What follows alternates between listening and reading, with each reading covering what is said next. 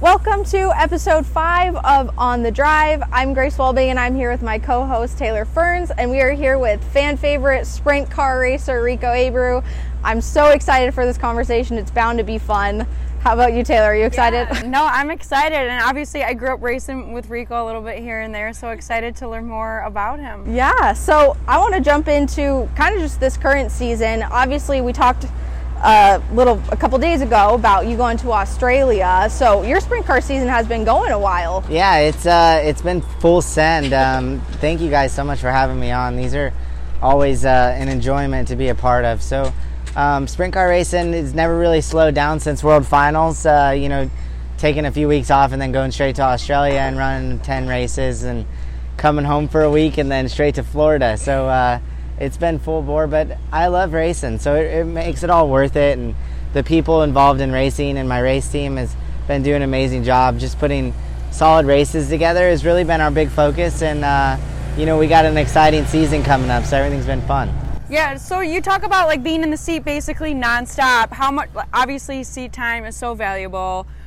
Do you think that helped you a lot going into Volusia, more so maybe compared to the other teams or other guys? I think it's definitely a little bit of an advantage just having some general seat time. Although I was in Australia on a little bit different tire, but just being in the car and experiencing racing against other drivers that I've never raced against in Australia, and then bringing that here, and I think it might just get you up to speed for a little bit quicker. But all these drivers we're competing against down here in Florida, they're the best in the world. So it shows when you have high limit guys on the podium at World of Outlaw races, and I know if World of Outlaw guys come to high limit races, they'll be just as competitive. So I think if anything, it's just keeps everything fresh. Me fresh as a race car driver, and a few of my crew members went with me to Australia, so able to keep them up to speed on tires and just set up stuff, bringing that here to the States. So I'm curious, sprint car drivers, they talk about how grueling the season can be, how long it is. And then at the end of the season, they all go to Australia and race more. So is it just to get that competitive advantage? Is it just because you guys love to do it and you can't help it? Or what is the draw of going to Australia? It's a mixture of, a little vacation, and you throw some racing involved, and you don't have to take it. I feel like I take racing so seriously. And, when I go, I haven't been to Australia in about 10 years or so, but going to Australia, you more so look at it as, it's the intensity isn't as high because of, you want to go there and enjoy other things besides racing. And we got to go to Bali, the beach, and, and spend some time at the beaches, and just more so look at it as like a holiday, and you threw some, and a race became available. But yeah, racing just happened. Vacation, racing on exactly. The side. Yeah. So coming back, it was time to get ready for our season, and this is what we invest our time in doing, is racing. So this is where it starts, right here. Yeah. Taylor mentioned Volusia, this last week. That was kind of a tune-up for you guys, I guess, coming into the high limit season. Do you feel like it gave you a good idea of where you guys are at, coming and starting your points championship chase? I think it was a little bit of an advantage. We were able to get the balance of our car pretty close. So it was exciting for me to have some good finishes at Volusia. Very fast-paced racing, racing against the World of Outlaws, and here high limit will be just the same. So it's you got to be on your game right away if you're going to go for a championship, and you can't put anything behind you but focus on wins, and that's what this team is all about, is winning races. Yeah. So you mentioned World of Outlaws high limit a little bit. Obviously, a hot topic right now, and one thing that we wanted to bring up was you had made a really thoughtful post, in my personal opinion, on Facebook about all the stuff that was going on between high limit versus World of Outlaws. And basically what you had said, it's like for the betterment of sprint car racing. Would you just want to elaborate on that a little bit? I feel like that stuff becomes very impactful, and you have to look at it as an opportunity for everybody, no matter if it's Chase Rodman on the announcing, a pit official, a pit reporter, with Mike Hess and I forget his name. They came from the World of Outlaw group, but it's just a new opportunity for someone to follow their passion.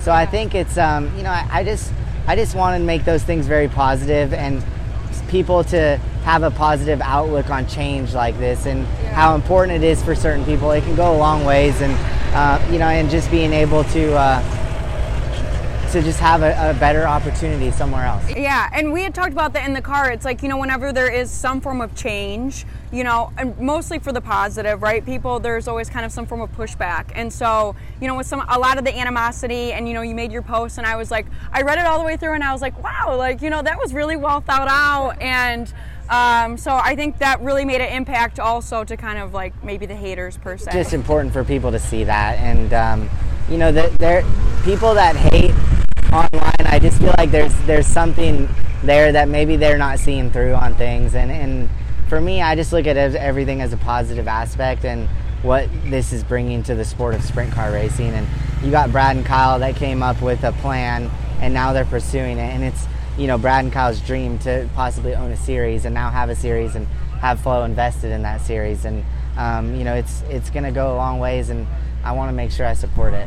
Well, you've kind of had fun with it from the very beginning, like over the off season. You kind of teased people like, oh no, I'm a true outlaw, and then you eventually came over to High Limit, but you kind of made it a fun thing. Was that just to kind of keep it lighthearted, or what kind of went into that decision? I think I'm just a racer at the end of the day, and I just want to you create a little conspiracy in all of that, and people get intrigued by it both ways they look at it, if it's good or bad. And I think any attention to this sport is incredible attention, especially from trying to draw people from outside of racing. And that's been my biggest push, is understanding different markets and how you get them to fall in love with race cars. And it all comes down to the performance on track and good racing and selling a good product. And I think that's what High Limit is here to bring, is exciting stuff on the track and off the track, and be very transparent. And we haven't seen that in a long time. So it's like I said, it's important for me to support that. Yeah, well,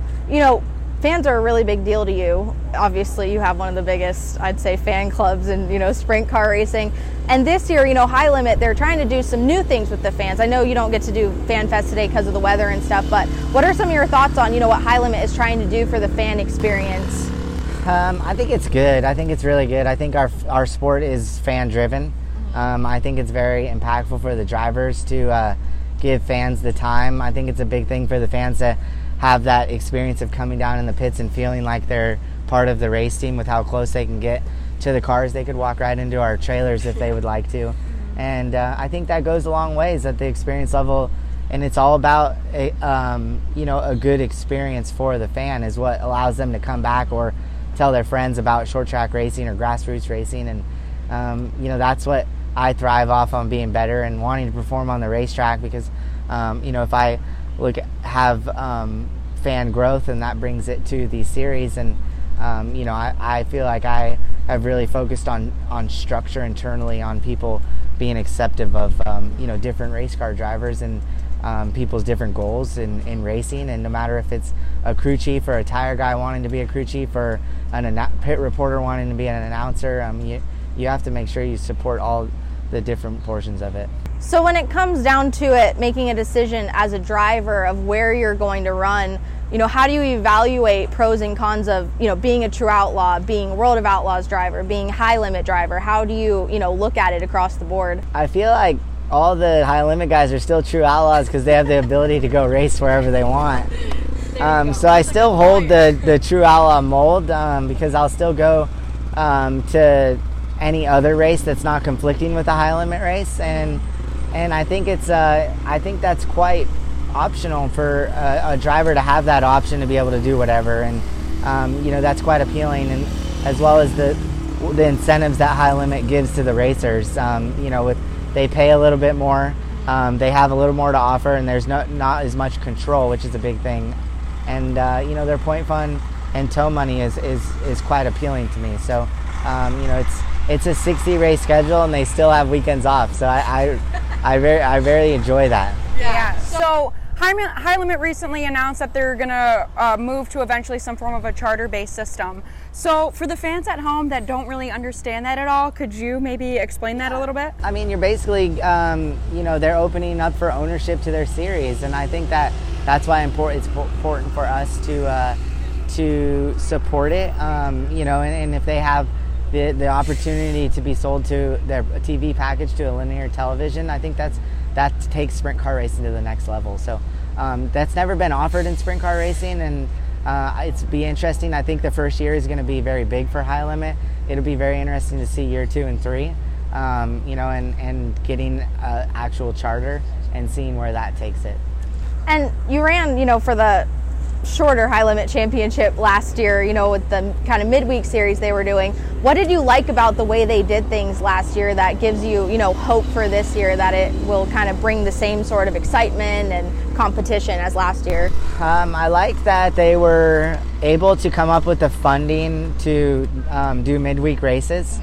I liked that they had great crowds at midweek races, and I liked that they got their events over in a timely manner, that we were able to get out of the racetracks early enough to go have a nice meal. And you obviously got to win several High Limit races, several World of Outlaws races last year, just a lot of success. What kind of momentum do you feel like you have coming into this new season and, chasing a championship this year? Yeah, it's great positivity. I reflect all that to my team, our partners, everybody associated with Rico Abreu Racing, and I think that's really what has made it excel over the years. Everybody's involved in the belief of the vision that we all have to be one of the best teams, a championship-winning team.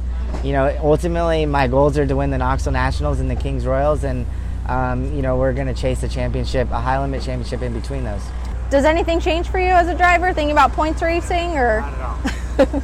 Just all about winning, consistency? Win. Yeah. Every driver's true motto. I just want to win. Yeah, that's the number one focus. Yeah. So switching over to a little bit of a personal note, you got married recently. Yeah. Congratulations. And your wife is really involved with your merchandising, which obviously I personally look to you as like a leader in that regard.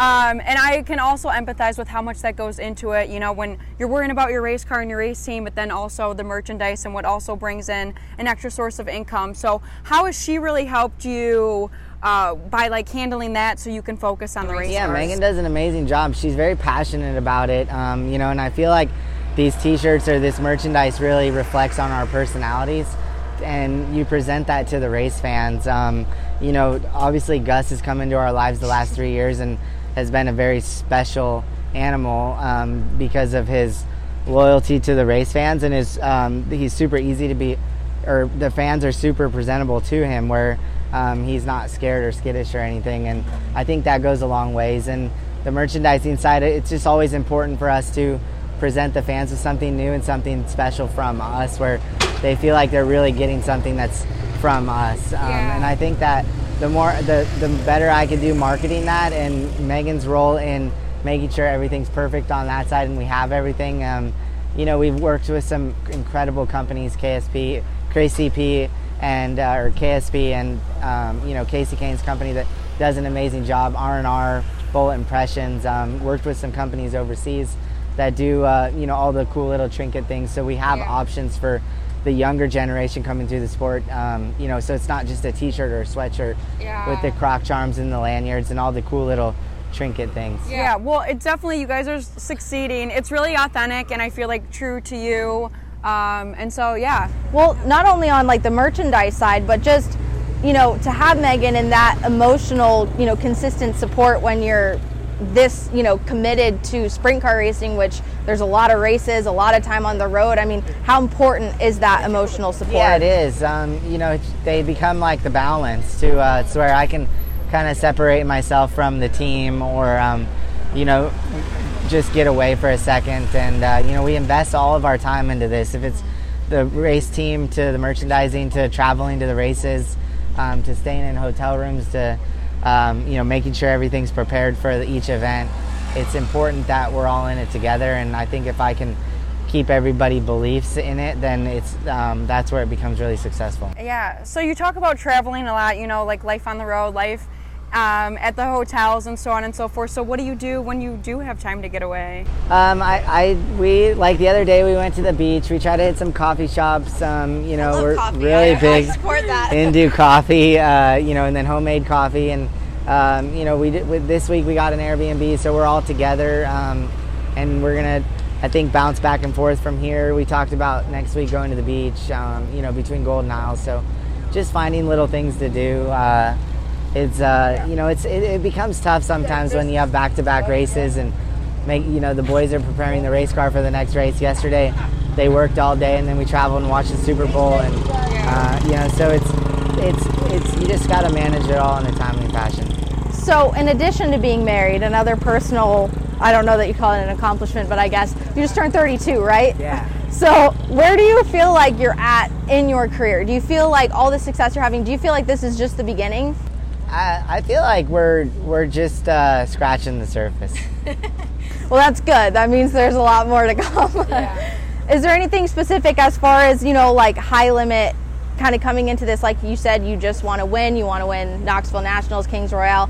As far as high limit specifically, are there any kind of small set goals that you have? I mean, I think as a team, goal for us is focus on consistency like we had last year, and just being right there at the end of the races. I told my guys we'll work towards, winning a championship, but it's important that we go through this whole season and experience what it's like to race for a championship, and I think if I can just focus on putting myself in position every race, that's where you'll see a big difference. And then kind of just to close it down, talking about this team, you guys were Team of the Year last year, given that honor by the Sprint Car Hall of Fame and, the poll.